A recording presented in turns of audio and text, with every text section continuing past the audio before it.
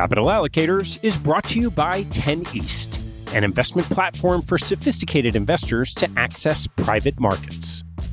10 East brings benefits of having your own family office without the cost and headaches of doing so.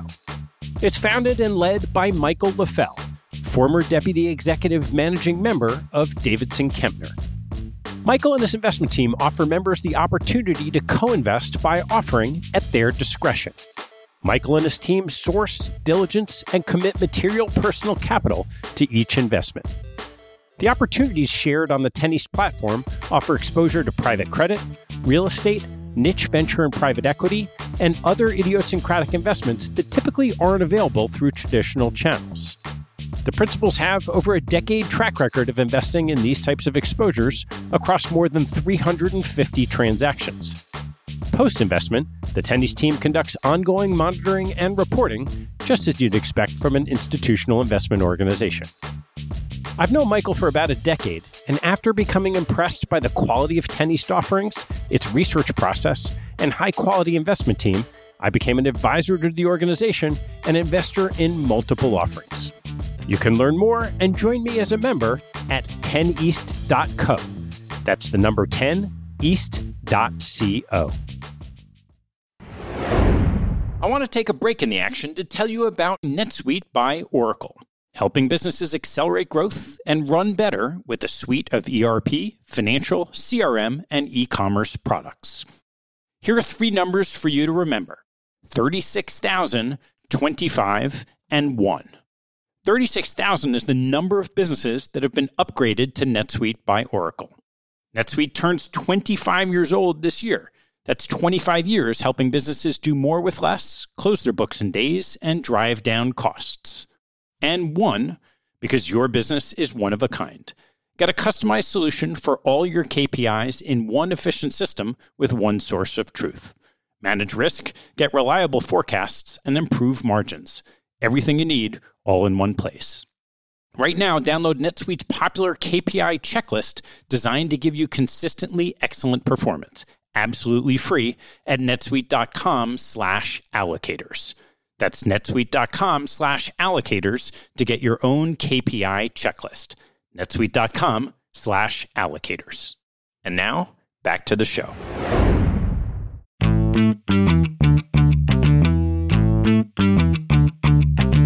Hello, I'm Ted Seides, and this is Capital Allocators. This show is an open exploration of the people and process behind capital allocation. Through conversations with leaders in the money game, we learn how these holders of the keys to the kingdom allocate their time and their capital. You can keep up to date by visiting capitalallocatorspodcast.com. My guest on today's show is Tom Russo, the managing member of Gardner, Russo & Gardner, a firm he joined in 1989 and where today he manages $11 billion in a long-only global value strategy. Tom buys the stock of global consumer businesses with great brands and holds them for a really long time. He looks for businesses with a capacity to reinvest cash flow and a capacity to suffer through short-term pain in order to achieve long-term gain. Tom started his investment career at the Sequoia Fund in New York, where he worked from 1984 to 1988. His first partnership started there, Semper Vic Partners, has compounded at 14.6% a year for 33 years, besting the S&P 500 by 3.6% annually. Tom's a graduate of Dartmouth College and Stanford Business and Law Schools. He served on the Dean's Advisory Council for Stanford Law School, Dartmouth College's President's Leadership Council, and the Advisory Board for the Halbrand Center for Graham and Dodd Investing at Columbia Business School, as well as on the boards of the Winston Churchill Foundation of the U.S., Facing History and Ourselves, and the Storm King Arts Center. Our conversation covers how Tom created an investment strategy by personalizing early lessons he learned from Warren Buffett, the capacity to reinvest, the capacity to suffer, and what it takes to own a stock for decades. Tom's time horizon and fortitude as an investor parallels those of institutions with permanent capital. Listeners will get a fresh perspective on what it means to be a long-term investor. I hope you enjoy the show, and if you do, this week, why not reach out to your parents? If they're anything like my folks, they probably aren't that technologically inclined and might need to learn how to use the podcast app on their phone. Reach out to them, send your love, and show them how to use the app, and then tell them you might want to listen to Capital Allocators. Thanks so much for spreading the word. Please enjoy my conversation with Tom Russo. Tom, thanks for joining me. Good morning. Good afternoon, I guess it is now. It is indeed. There's a story that I've heard you tell about how the spark got lit for you in becoming a value investor. Yes. Why don't you tell that story? Well, it goes back to Stanford Business School when I was a second-year student in the joint program with the law school. And Warren Buffett came to our investor seminar hosted by Professor Jack McDonald, who's played an important role at Stanford in keeping fresh the concept of active investing. Because with noted colleagues in the business school like William Sharpe, the Sharpe ratio and a founder of modern portfolio theory, it was very easy for the school to have abandoned the active pursuit of money management, and Professor McDonald kept it alive. And part of the way he kept it alive was to have access to Warren Buffett to visit every other year, and I happened to have the good fortune of being in a year when he was on campus. And so he really came and provided me with some important principles. The first was that the government only gives you one break as an investor, which is tax deferral of unrealized gains. But in order to take advantage of that, you have to almost move from what was once Warren's earlier reputation as being a value investor, sort of a Graham and Dodd style of value investor, which was to look for 50-cent dollar bills. Because it's not enough to find a 50-cent dollar bill, Warren realized, if the dollar value didn't grow. Because to recognize that discount, you'd have to somehow close it, and your internal rate of return depended entirely on how quickly that happened. And so if it took 10 years, you'd make 7%. But if it took 20 years, you'd make 3.6%. The value wouldn't grow. Ultimately, if you did close the gap, you'd pay tax on the proceeds and move on and try to find something else. Around the time that we met with him, he was undergoing the transformation to better business investing, businesses that you can hold without paying taxes by virtue of the fact that they had reinvestment opportunities. He'd been surfacing and living through that message because it wasn't that much earlier that he had bought See's chocolate. And by the time we had him come to our class, See's was already proving itself to be a worthy investment. He probably bought it in 74 or something like that. I met him in 82, and I suspect that See's business had just grown at a very happy rate. He was in charge of raising the price on a regular basis, and he realized that the business's virtue was to give someone a esteemable and hard-to-afford pack of chocolate as a gift. And Warren figured that he better raise the price regularly. And that whole notion of price increasing for a brand that had, in the perception of the consumer, no adequate substitute, which delivered price inelastic demand, allowing Warren to raise prices each year to show growth in operating income, and hence the growth in the intrinsic value of the remaining shares without having to sell. And so he was on the cusp of that journey himself when we saw him in 1982, and he said, just make sure you take advantage of the benefit of not having to trigger taxes when you sell. And so there was something about that resonated within you personally. Yes, I sort of say it's part of my family background. I grew up in a small farming town in Wisconsin named Janesville, Wisconsin. We also had something called the Parker Pen Company headquartered there. Well, that actually is consistent with my professional story because I tend to invest in global consumer branded goods company, and Parker was one. The family was extremely well-heeled generationally. I like the notion of sort of having a portfolio of brands like Parker supporting a comfortable lifestyle. It's a farming community, so the notion that you plant something today and harvest it later is very familiar with the environment in which I grew up. And so I consider myself, unlike most investors on Wall Street who are hunters, who try to find an event, a particularly slow-moving animal that they could come upon and take advantage of and then move on. We're very comfortable planting something that we might expect to harvest over decades. And so it resonated with me at some level. He also said, something that turned out to be extremely profound, which is you can't make a good deal with a bad person. Now, he just threw that out as he's comfortable doing, but it really got to the heart of agency costs. and agency costs and alignment of interests and those things that really end up determining whether a good business turns out to be a good investment. There are lots of good businesses that manage poorly from the standpoint of shareholder interest become poor investments. So how did you get from that concept to consumer brands? It was a big world. Yeah. You know, you graduated school and went to work at the Sequoia Fund. But what was it in the investing that got to that particular area of the market? I'm generally intrigued by people's conduct. And so the conduct relative to brands is really a wonderful pursuit for an investor who likes to try to figure out the way people think. I mean, so, there's this endless passion to express to people who you are by what you have, who you are by what you wear, who you are by what you drink, eat, or smoke. And those tendencies are really deep-seated. And, as an investor, I found that I'd rather associate with really deep-seated trends because they tend to be more enduring. I've liked the notion of consumers' belief that if they're a loyal Jack Daniel's drinker, that Jim Beam won't do. And so, Jim Beam, $3 off per bottle on a special promotion won't dislodge a Jack Daniel's drinker, which gives Jack steadier demand so they can plan their production more wisely and their aging. It gives them pricing power because they can withstand that $3 promotion by their competitor who actually has something that probably looks and tastes very similar to what they sell, but not in the consumer's mind, especially not when they actually want to possess that badge. You will see people who have a tattoo Jack Daniels on their shirt, on their chest. They'll wear a Jack Daniels bandana, Jack Daniels belt buckle, and you go up to them and say something like, "So, do you like bourbon?" He said, "How do you know?" Well, they're walking billboards. They tattoo themselves with the brand. That's pretty deep loyalty. And did you come to that in your very early days in the business? So you're coming out of business school and all of a sudden the light goes off for these consumer brands, or was there a little bit of trial and error involved? It's pretty early days. I did all sorts of kooky things as a young student, invested in hospital chains and all sorts of strange things, and they were fine.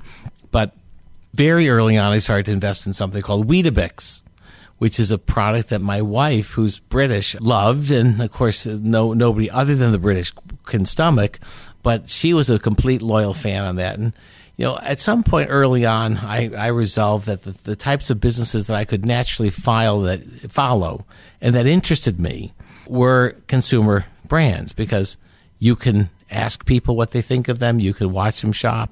You can try them yourselves to determine whether they're good or poor. It's unlike investing in a Qualcomm chip set. I can't really know much about those, given my interests, aptitudes, and background. But I can know a fair amount about what people esteem in the consumer realm. And so I often said that, what I like to do as an investor is go into someone's kitchen and open up the cabinets and just see what is regularly there. And I most enjoy it when I ask somebody, why is that there? And they say they don't really know. It's just always there. That kind of legacy brand preference is worth a lot, and it always has been. My wife happened to favor strange English diet, including Weetabix and Marmite and Branson pickles and a whole host of things that you and I might pass over quite easily, but the British don't. And that's really all that matters, is that you have a core consumer base. So that would have been an early investment. Over the years, it added consistent value, much like See's Chocolate. The marketplace sold its shares off during periods of time and then elevated them to high levels. And over a 25-year period of time when we owned the shares, before selling them into a takeover by a private equity firm, I think they compounded at 21%. Never had any debt, just the steadfast growth in the profitability through reinvestment and cash buildup. And it worked fine, and it set me on the journey to find more of them. Yeah. So I've always loved, there are three kind of key tenets that I've heard you espouse. One is these consumer brands being part of a family-owned business. Yes. And then the two characteristics of these companies, the capacity to reinvest and the capacity to suffer. Why don't you take me through each of those? Well, Weetabix is a perfect example. So many of the family, it was totally family control. I mean, it was a process where I'd look at the back of the box of the cereal and it says Burton Latimer, United Kingdom. I checked under Bloomberg at the time or whatever source I used, and sure enough, it was public. But good luck finding it. You had to go to a Offex exchange, and it traded rarely. I probably was the only scale buyer for 20 years that I owned the shares, and we just kept hoovering them up. And so we did so typically at a very cheap price, because most investors have no interest in risking their capital in a family-controlled company when they have no way of controlling, or in many instances knowing, what the outcome will be. And they can't know whether the firm has an idiot uncle or a wasteful nephew that might end up inheriting the business and ruining it for the outsiders and eventually for themselves. The world of history is full of examples of companies like that. So whether it's Weetabix or whether it was James Burroughs, which in the early 80s was the parent company of then single brand Beefeaters Gin, well, that's a very odd business, but it was a public company that we could buy shares in. It obviously ended up being taken over by another company. Now it sits in our portfolio again at Pernod Ricard, a family-controlled company that happens to be, $20 billion market cap, and we can still invest in it. They still treat the business just like James Burroughs management did back 30 years earlier. They have to invest behind the brand to support its appeal today in terms of price premium, and they have to invest to try to grow into markets where they introduce, ideally, the category by their early mover steps. If Warren's message, which is try to find businesses that you don't have to trigger taxes on, is going to be adhered to, the businesses absolutely must grow. It's the only way you can get that discount. If it's not a 50-cent dollar bill, let's say it's a 80-cent dollar bill, because businesses that grow cost more. But if it's growing its intrinsic value over time through having the capacity to reinvest, we can rest assured that our value will be drawn up alongside of the intrinsic value. It's episodic. Sometimes it trails for quite a long period of time. Sometimes prices in the market race beyond the growth in intrinsic value. But ultimately, it's the ability to reinvest, the capacity of the businesses to reinvest, that drives our success. Now, what's intriguing about that is the place that most companies fall short, and they provide our portfolio companies with opportunities, is most public companies fall short based on their inability to spend the right amount. And I can fast forward to the present as an example. Philip Morris, 4 years ago, decided that they were going to take about $500 million a year from their income statement and deploy it into efforts to research and develop a reduced risk product set so that they could come to their consumers, the smokers that favored Marlboro, with a product that didn't have associated smoke-related harm. Well, they committed to $500 million a year. They brought in the world's leading scientists, PhDs. They had a lot of domain expertise about tobacco, paper, and smoking technology, but they committed to a level that none of their peers remotely attempted to commit. And I would allege that they didn't spend alongside of Philip Morris because they were more dependent upon meeting quarterly earnings required of them by Wall Street than did Philip Morris care.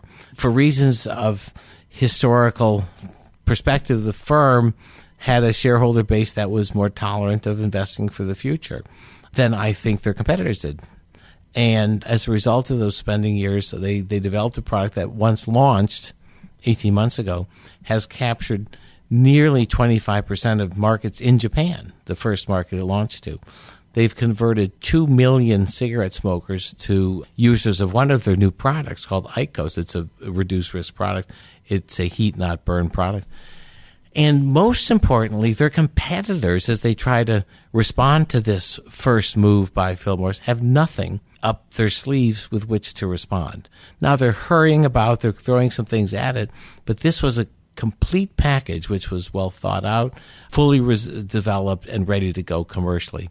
Philip Morris had the ability to suffer through those 4 years where they underreported their earnings by $500 million a year. Yeah, which is, in the public markets, can be a brutally difficult thing. It's totally the case, but if you start by promising, $4.30 a share, and then you do everything to deliver it, if there's any efforts to think long-term and somewhat dynastically, like we like in family companies that think dynastically, if there's any attempt to do so, and you've committed to $4.25 of earnings per share, the moment something goes wrong, you're going to cut the vital spending. That's forward-looking. It's the old story about the urgent trumps the strategic.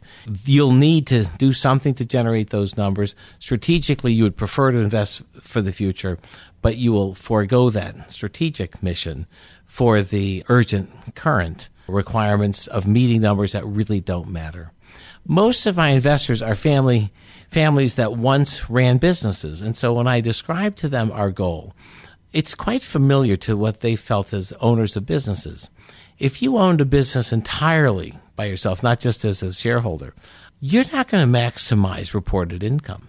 That only means you'll pay more taxes. You're really concerned with growth and wealth, and that means that you spend up front, often in a painful way, to build capacities that the market will then fill up over time. And you'll do that again and again and again, and you'll stake your next round of investments off of a bigger base because of the success of prior rounds. And it's that kind of cumulative construction of a business with multiple dimensions and geographies and products that a successful private company can build. And that's not allowed to public companies who end up falling prey to Wall Street's requests of smooth quarterly earnings.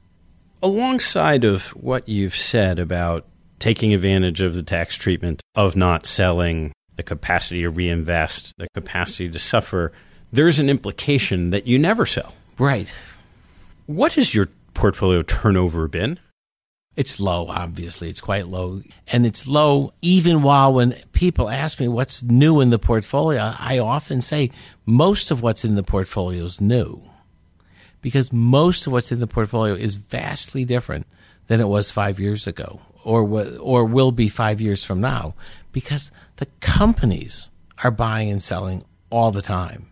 And so we feel like we're less needful of doing that because our business is focused on the very long term, are making moves on our behalf all the time. This is Heineken.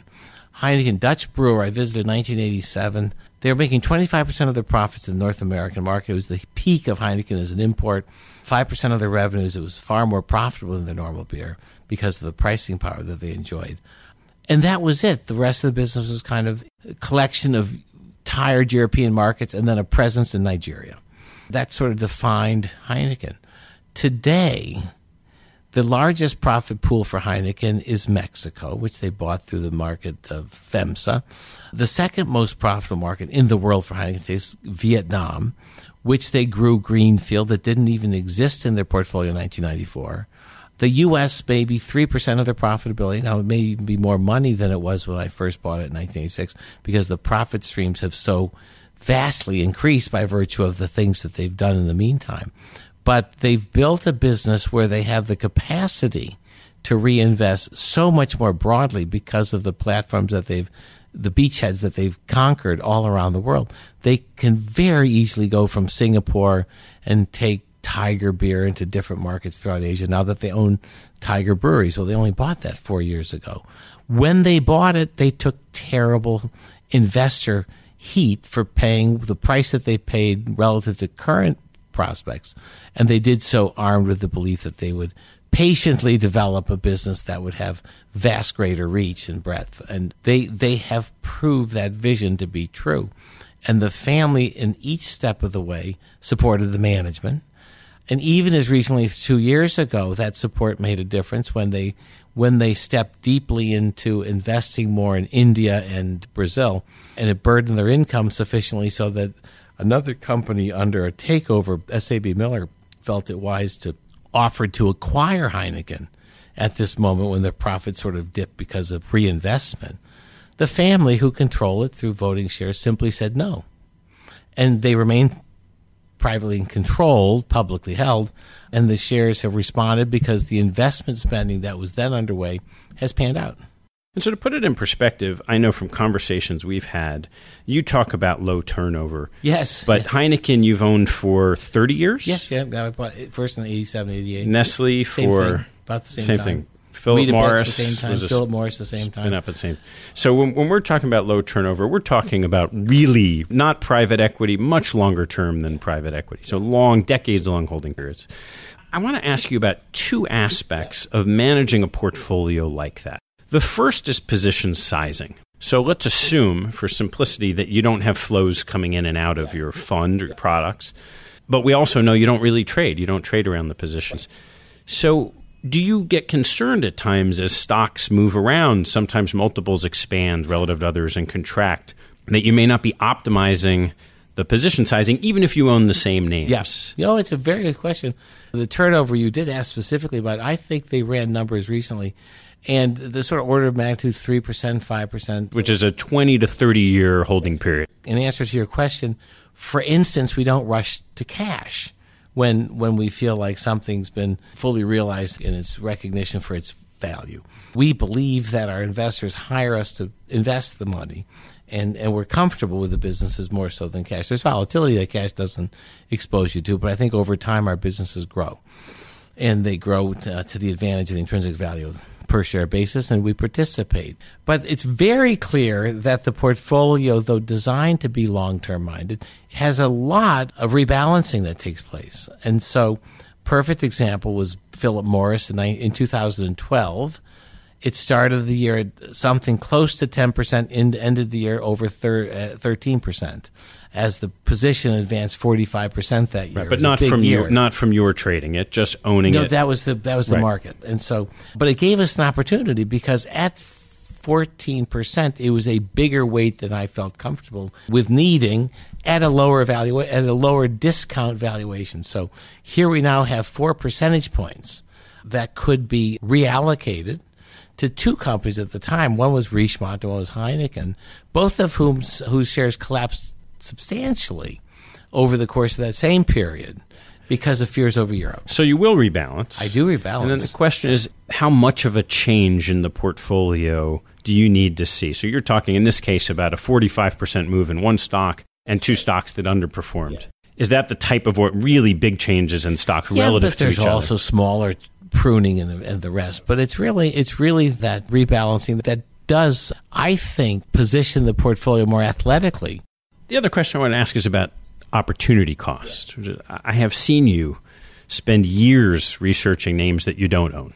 And in that same moment in time, in that example where a Philip Morris will have risen and perhaps gets ahead of itself in the market, in your estimation, there must be times where you are looking intensely at a similar business or a different business that you love equally that's just cheaper. Your default is to do nothing. You've owned these names effectively forever, a full generation. How do you decide if it's wise for you to suffer? If the opportunity cost is actually in your mind, in that moment, you feel like, you know what, this other one's a better value. Maybe I should sell all of or most of my Philip Morris and buy this new name. How do you decide in that moment? Well, I certainly felt comfortable doing just that in 2008. So you did it 10 years ago. Absolutely, yeah. But that was a recognition at the time that a host of businesses that were family controlled, call it H&R Block, call it International Speedway. Dr. Pepper wasn't family controlled, but it was burdened by the same issue that confronted the other two companies. They lacked, even though that they had family control, they lacked the capacity to reinvest. Because in the case of H&R Block, they were tax prep, and that's U.S. tax business. They had nowhere else to go. They tried the mortgage business. Poor reinvestment in mortgage. Yep. They lost billions. And then you had the International Speedway, which was forcing reinvestment of tracks into places that should never go. The penultimate was they tried to put a track in Staten Island on a toxic dump. And, the thought of bringing in 200,000 people to watch a NASCAR race in Staten Island, given the normal traffic, just seemed ludicrous. Lacking normal reinvestment meant that those businesses, though they had family control and would likely be long-term minded, didn't pass the test on being able to reinvest. And so we sold them, all of them. I would say that this is an interesting side note. This stuff often has to do with what people spend, the questions that you're driving about portfolio activity and construction. It's very similar to the questions they address through behavioral finance. big studies, and I would say I'm guilty as charged to commitment bias, overconfidence, anchoring. In terms of commitment bias, it's quite simple. Until I own a share of stock, I spend most of my time with most of the investments I look at thinking of reasons why not to own it. At the same time, as I read about the companies more and study more about the business we own, I feel quite comfortable that I'm probably reading selectively for reasons to continue on it. This is commitment bias. I don't own something and I do own something, and the lens through which you see things is shaped by those biases. And that is something I'm guilty of. I'm quite certain of that. Certainly I'm guilty of overconfidence and anchoring. Now, mind you, there are gospels, books, tomes written about behavioral finance and how it should shape, the awareness should shape better conduct and all the rest. I don't think it's worked for me so far in terms of redoing my conduct. But at the same time, I do find that much of that investigation becomes less relevant the longer your time horizon is. So all of the pitfalls of behavioral finance and the study about why people make predictable but irrational decisions when it comes to equities, so much has to do with equities in a relatively near term. And then over a relatively longer term, if you're right on the business, being anchored, having commitment bias is what allows you to sort of withstand the noise of Wall Street. There's an interesting parallel both in what Warren Buffett does and my first mentor, Dave Swenson, where both have talked at times about a systematic bias to hold on. And maybe you hear Warren talk about Dexter Shoe Company all the time. Maybe there's a mistake and he holds on anyway. Now, in both of their cases, there's a recursive benefit.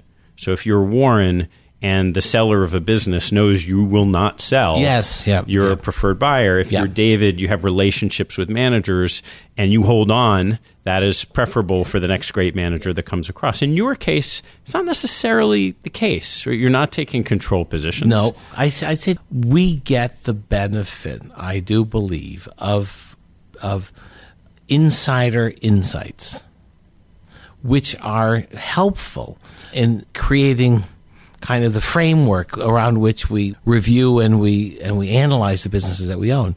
They're not insider information because that's obviously privileged. But, the sorts of questions about succession, the questions about capacity to invest, which are long-term dated questions in the first place, are areas that I think we probably have richer conversations with our portfolio company management than most do because we're part of that long-term process. We can give, in certain instances, the managements of those companies examples with which they can discuss with other investors of people who have long-minded relationships with the sizes, and they have the ability to say, well, this is the sort of business that some have held for a very long time, and that may give them some cover when dealing with other investors about the wisdom of thinking long-term relative to their position, because it's been done by some people. Now, we have lots of company who've been in those positions for a very long time. You're not singular in this issue. And I think having a portfolio of them for the managements help them express the wisdom that might be implicit in stretching out investment horizons just a little bit. Right. There's another leg on the stool that's required for you to make this work, which is effectively the behavior of your investors, or and sometimes the capacity of your investors to suffer. Yes, very much so. And I think there's probably two periods that are notable in your history. The first, of course, is the years leading up to 1999, which was just a bloodbath for value investors. And Jeremy Grantham notoriously has talked about how they were preaching value. They're losing assets. And at their sort of nadir of assets, when the business felt in jeopardy, the tide turned and it sort of saved their business, and they've grown. What happened to your investor base in that same period of time? Yeah, the interesting thing is the manager of portfolios has to have the capacity to suffer, just like the manager of our companies. As a money manager, I tell investors at the start, this is like you ran your family company. This is designed to look for the long-term gains, and we'll have periods of short-term pain. So that's one thing. You can tell that all you want, but living through it's a different thing. How do I think about living through it? Well, one thing is most of our investors are taxable. So they end up with embedded unrealized gains. And at the end of the day, as they start to lose altitude, I will say, yes, we're happy to do this, but you understand we have a lot of embedded gains. You'll trigger the gains. Sometimes that's a line of defense, often not. And then the last thing is, what I typically ask of my investors is that I end up managing a small portion of a large, broad team of equity investors. And those equity investors come to work every day after the advisors to those taxable family groups have positioned them with cash and with bonds and with alternative investments sufficient to ensure them that they're always going to be rich regardless what these equity markets do for them. And that way they have a mindset of patience relative to equities. Where they lose that mindset of patience, for example, in 1999, I was down 2% and the Dow and the S&P were both up mid-20s. That's a big miss, let's just say. I was lucky enough that most of the investors for whom I worked abided me with my requests of them that I represent a modest portion of their funds, so I don't have to burden all of my investors with their emotions. Because investors are emotional, and I think the worst emotions arise in the most risky bull markets when people fear missing out. Yeah, well, that's certainly true today. I mean, the next period of struggles for active management have been the last few. Yes. The Absolutely. passive indexing trend, active managers, including Warren, have significantly underperformed. And so what's happening today with your investor base? Now you've had a longer tenure. Have they pretty much stood their ground and dealt with this capacity to suffer? Generally, yes. And the real testing moment, I suspect, and again, we didn't have a mass exodus or any kind of particularly disruption, would have been November 2016. I mean, if you think about it, we had 3 years in a row where the really surging U.S. dollar had, through translation effects, robbed us of 6% of performance for 2 years in a row, 2014 and 15, slightly less than 16. And the move from international holdings broadly to the S&P 500 in aggregate meant that international shares poorly performed. We had mid-single-digit returns for 3 years in a row. And it culminated with last year when international shares, Heineken, Nestle, Unilever, dropped 20% in the last quarter as a result of the election and the sort of reaction through the Trump bump to sell into the U.S., to go into the U.S. Now, what's intriguing is that almost to cue at the start of this year, the pendulum reversed. And so the portfolio right out of the gate first quarter was up 10%, and the market was very much reassessing more favorably both the positive outlook for international companies and the bearish outlook for the U.S. dollar. The pressure to keep performing year in and year out would really disrupt the long-term minded investment approach if I felt like I had so much of a given family's money that they emotionally could not afford not to make money at the peak rate every quarter. You know, there's this illusion that you can be in the top decile every episode, and it's just, if you're a long-term investor, there are going to be times when you're out of favor. I'm curious how you think about the structure of what you do compared to, as you talked about, a broader diversified pool. So, for example, your alma maters, Dartmouth and Stanford, have widely diversified portfolios in multiple asset classes. You own a bunch of businesses. Those businesses are globally diversified. They have enduring brands. How do you think about those trade-offs? Now, we've talked about it in terms of effectively volatility, the ability to suffer. If your approach is going to be more volatile, it shouldn't necessarily be all of someone's portfolio. But is one better than the other? I mean, for a long time, you've compounded at very high rates of return. There are others who have taken a different approach. Well, I think, as I started, there are two things that we start with, basic principles, a la Warren Buffett at my business school class. One, taxation, and two, the caliber of individuals. And I would say that the turnover that's in search of more action, let's just call it, comes with a very high price tag. And so I would still wished to find businesses that had long and enduring, durable competitive moats, which can be widened through regular reinvestment and with bounty that grows because of expansion through that reinvestment. So anyways. Have you sat on any investment committees? I do. And it's a horrible thing to do, I must say. For you. Of course. Why did you underperform this quarter? What's going on? How dare you? It's a whole different skill set because I'm managing not only those allocations and those investments and the breadth across different continuum, but I have to also then manage the committee members, obviously, whose participation you solicit and you need. And that's a different process. So the answer is yes, and it's eye-opening. Yeah. I'm curious about your decision-making process relative to someone we've talked about. So the approach of investing you take requires a certain temperament, certainly an experience and knowledge base that grows and compounds over time. As we've talked about, a certain type of client base that's willing to stand by you. And there's probably only a subset of companies that you've found, there's maybe 20, that you enjoy and have owned for a long time. Warren Buffett and Berkshire don't own a lot of the same names you do. Why do you think that is? Well, one thing is the international. I mean, he clearly finds more than enough to keep himself busy, as he said, in the U.S. He said this, so I just ape his own comments.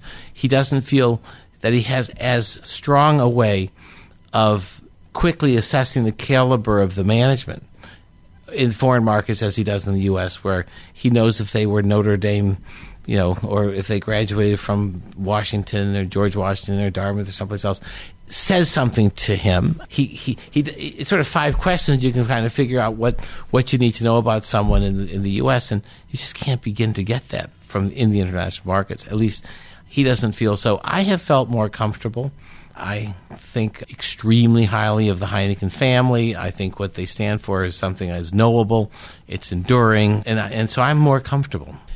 Have been since the start with the international exposure. I think we've added value by being willing to move there earlier on. I mean, he recognizes it when he describes his continued joy about the exposure he gets through Coca-Cola, for example, in consumption growth worldwide, but prefers not to own those companies internationally. And I actually prefer to own those, and so that's one big difference. He's had historically a much more industrial orientation, certainly in those privately held companies, the Marmon Group companies, and so many of the businesses that he's owned. And we have a almost 13% holding in Berkshire, and I love all those exposures, but they're businesses that I probably won't find my way to directly. All this, at some point we managed over $11 billion, and I may have to start to migrate away and look for some fields to invest in that are either akin to or possibly just slightly distant from where we spent most of our time historically. Yeah. So I want to talk about a live case study of a name you and Warren have owned in common, which is Wells Fargo. Yep. A year and a half ago, we probably would be sitting here and talk about how Wells Fargo and the brand just fit so perfectly into your model of this pristine, high-integrity, trusted bankers. That's obviously changed a lot in what's happened over the last year. And the notion of the brand is in jeopardy. You have stayed in the stock. Why don't you talk a little bit about what you were thinking in those days, months when the news was coming out, and was that jeopardizing your core thesis? Yeah. Well, I think the first thing I was thinking, what the hell was the CEO and chair thinking when they didn't respond more forcefully to something that could impact the economic goodwill that was at the core of the franchise? Because what was at risk really was the sense of their fair play and their relationship with their customers as a place that can make their lives better. And that really was what is at play. And this stuff surfaces periodically across all companies, and you just have to be immensely fast reacting. And they weren't. And so that was an interesting component to this. And the reason they weren't is, it's kind of standard lawyerly talk. I think the first incident raised the question, and probably the question was, do we need to say anything about this? And the lawyerly answer is no, it's not material. Why not? Because it's less than 3% of people. It's less than 3% of income. It's less than. Therefore, the test says no. the answer was yes. You have to admit and then correct immediately rather than to allow the same thing to exist over the ensuing 4 years without an adequate response, only to find yourself at that point then burdened by a reaction that was much more fierce because of its untreated nature for so long. So that was, first thought was, what the heck were you thinking about? But then for me, it was what is kind of the knowable level of damage, because there's a lot of rhetoric swirling around. And that number is really small. Really small. I mean, unlike the $15 billion judgments that J.P. Morgan and Bank of America have had to pay, where you're dealing with the whole crisis of subprime mortgages, we're dealing here with accounts that were opened up, never activated, but may have triggered some cancellation fees that ought to be reimbursed. That's a couple $1 million. And so the scope of direct damage seemed manageable in a $1 trillion asset bank. The fear about the goodwill and the potential competitive onslaught that it might ensue if lost was moderate to my way of thinking, by virtue of the fact that the places to which the clients could turn have already shown themselves to have had even worse deficiencies from the standpoint of proper behavior, whether it was Citibank, J.P. Morgan, or Bank of America, each of whom had far greater economic consequences to their conduct, and all of which ended up leaving the Wells consumer of services somewhat head-scratching with the question, where do I go instead? Right. Across the street wasn't a lot better, and we haven't seen evidence of the ability for someone to come into this void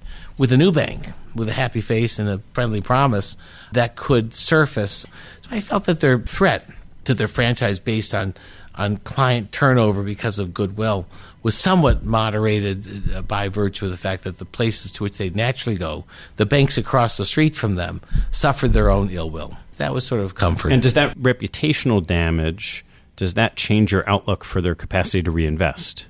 Well, that's a very interesting question, because their capacity to reinvest had already been fairly limited by virtue of the fact that they now exceed 11% of the deposit base in North America, and they can't buy new assets in the banking industry, new banks or new assets, because of the 10% threshold, above which you cannot go through acquisition or purchase. So they're already up against that. Does that, in your portfolio construction, mean that at a certain point in time, 2008 happens again, that's a candidate to be replaced by something that it's more closely aligned with the cigarette stocks? I mean, clearly Wells earns a tremendous amount. They will make amends financially. They'll have to pay out some more money, obviously, but the payout is going to increase massively to both share buyback and to dividends, because they know now that they cannot redeploy capital given their size, and they don't show an interest in adjacent businesses, insurance or deeper investment banking. I don't think they'll buy Goldman, all that kind of stuff, which would otherwise worry me. I don't think that'll happen. International, I think they'll be fairly close to home, though it's possible that they may find a retail bank, purely retail, like their real businesses, to grow into, and then they could redeploy capital. But generally speaking, that capital is going to go back to owners. And it serves a role much like the tobacco companies, where you're not going to get a lot of growth, but you'll get cash flow yield and then buyback to drive the intrinsic value up whenever it's underpriced. It's all right. It'll be a decent component to the overall return. The yield alone will play an important role. The buybacks will help a lot. The only thing now I'm really personally concerned and focused on is just the general decline in the nature of the banking business based on requirements for capital, based on suggestions by the Department of Labor about burdens regarding fiduciary duty. There's some developments. There's enough regulatory hostility that I think we're required to stay closer to Wells. And for that reason, as it's moved up, we've been using it as a source of cash to make other investments. As it pops up, we have been selling it. So we have cash to go off and do other things, just recognizing that it probably doesn't have the reinvestment rate to warrant the higher position sizing. So I want to ask you something that I've experienced alongside of you in the past, that is part and parcel to your research process, which is the first is the ability to listen. A number of times we've had conversations over the years, and within a week, I get back a note from you that encapsulates things I had forgotten about. And yet, you're not writing anything down. We're just having conversation. Can you talk a little bit about listening and how you've developed that skill and how you deploy it in what you do? I think the trick is to listen for the things that surprise you. In most of what I hear, I'm not particularly provoked or excited.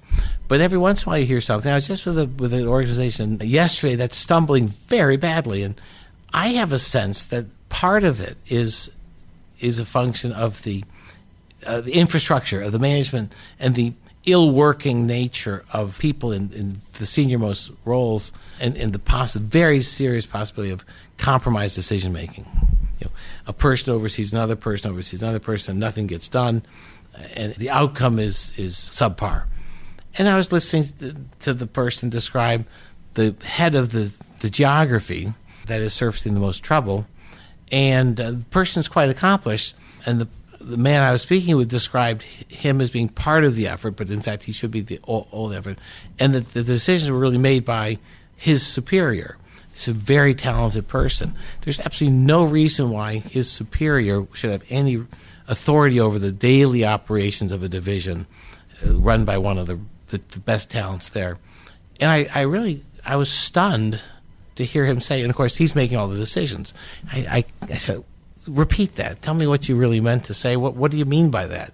That to me was extraordinary to hear that expression. Now, we talked a little bit farther, and before you know it, I think he had a sense of the fact that he had said something, and he backpedaled. He backpedaled very quickly. At the end, he said, "Oh no, this person calls all the shots. He is the head of that important region. Just make sure you understand that, right? I never say anything else, right?" And of course, he did say something else, and we got there through a series of questions that kept poking around the same subject, and that came out. Well, that to me was valuable information, and the rest of the stuff, was more rhetoric. But when he sort of described the way that that he saw the internal operations, it confirmed my worst fear. Yeah.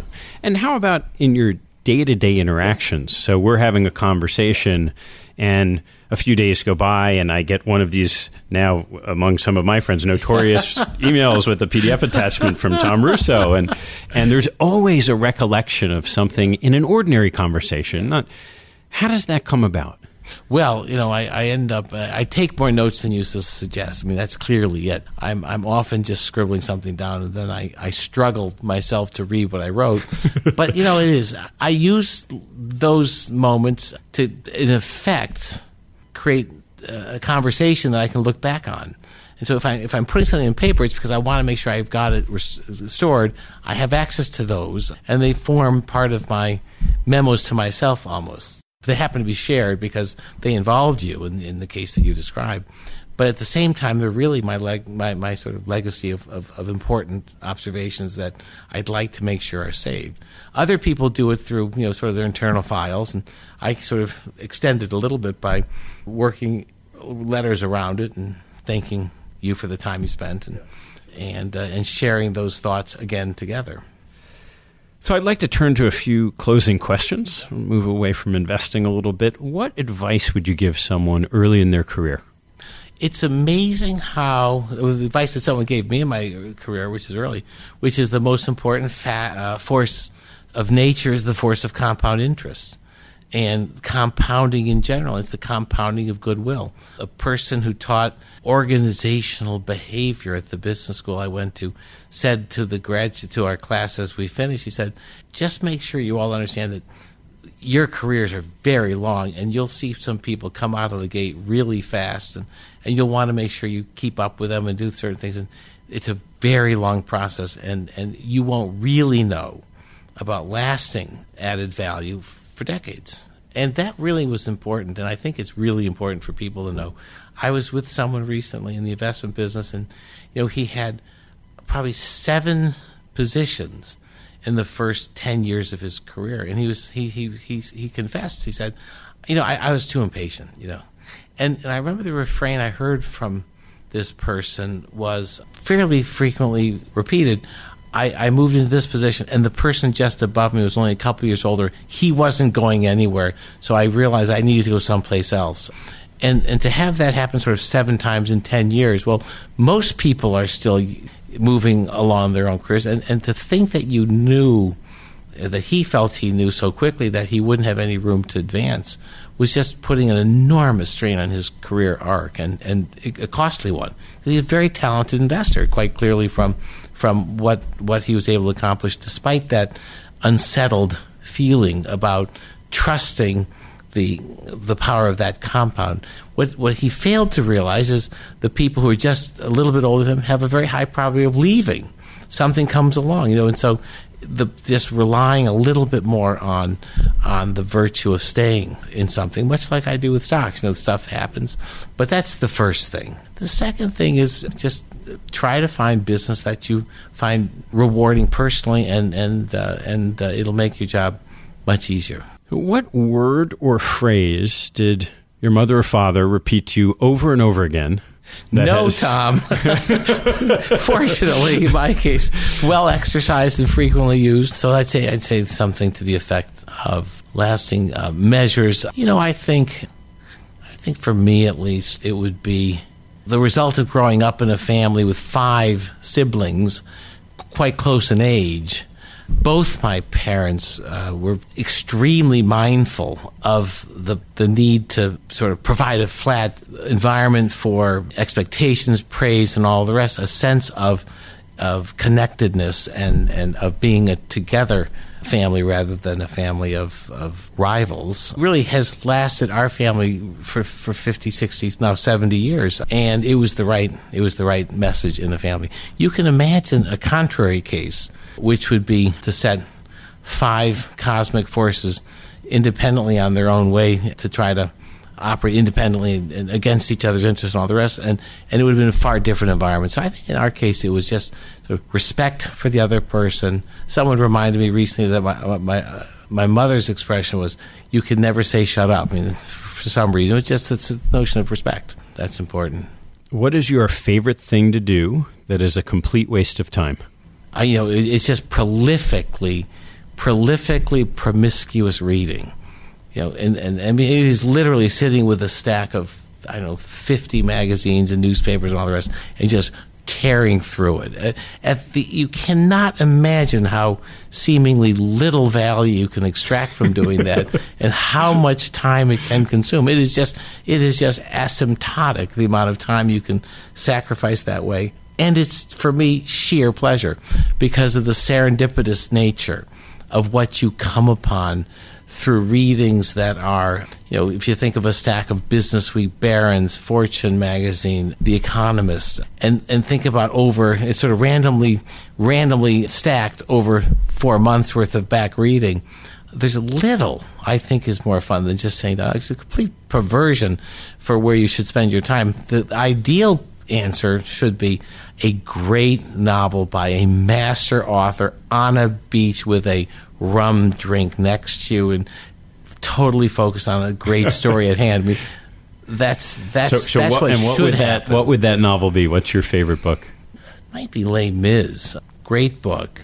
I cite that amongst the great books because it's one that I often see on replay of the Broadway interpretation of it. It's a powerful movie and a great book. If you started your career over today, money was no object, and you couldn't be an investor, what would you like to do? It's a very good question because, we face that question every day because you can always do something else. And so that is already a very profound question. I suspect it could be one of 2 things. I mean, Charlie Munger has this part of his personality that he describes as resulting from the kind of paint-drying nature of long-term investing, which is he's found an outlet in building things. And so, I've enjoyed the building of many different structures, the additions, changes to our homes, and all the rest. And that's someplace I could spend time productively. It's the vision thing that you have to get right. And then it's the execution thing that delivers on that vision. And I find that to be a rewarding process. I don't know that that would be the thing I would do to my exclusion, but if I stopped investing in common stocks, but still felt a need to be commercial, that's where I direct my efforts, I think, commercially.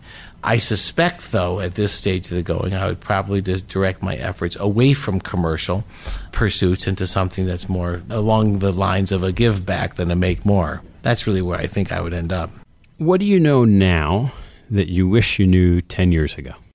It has to do with my reaction to the present world we live in. I wish I had a stronger model that would have allowed me to understand just how our society has evolved to the world that we now confront in a way that if I had known where I was going to end up today, I may have been more forceful in applying myself away from business to doing things that help the society, the world more broadly, to create more of a common view of shared destinies within these United States than we seem to have found ourselves left with 10 years later. I'm quite struck by how fractious this country has become, and if there were something I could have known along the way that might have averted the outcomes that we now confront, I would have enjoyed the chance to reflect on that. But that's something that I'm left scratching my head over,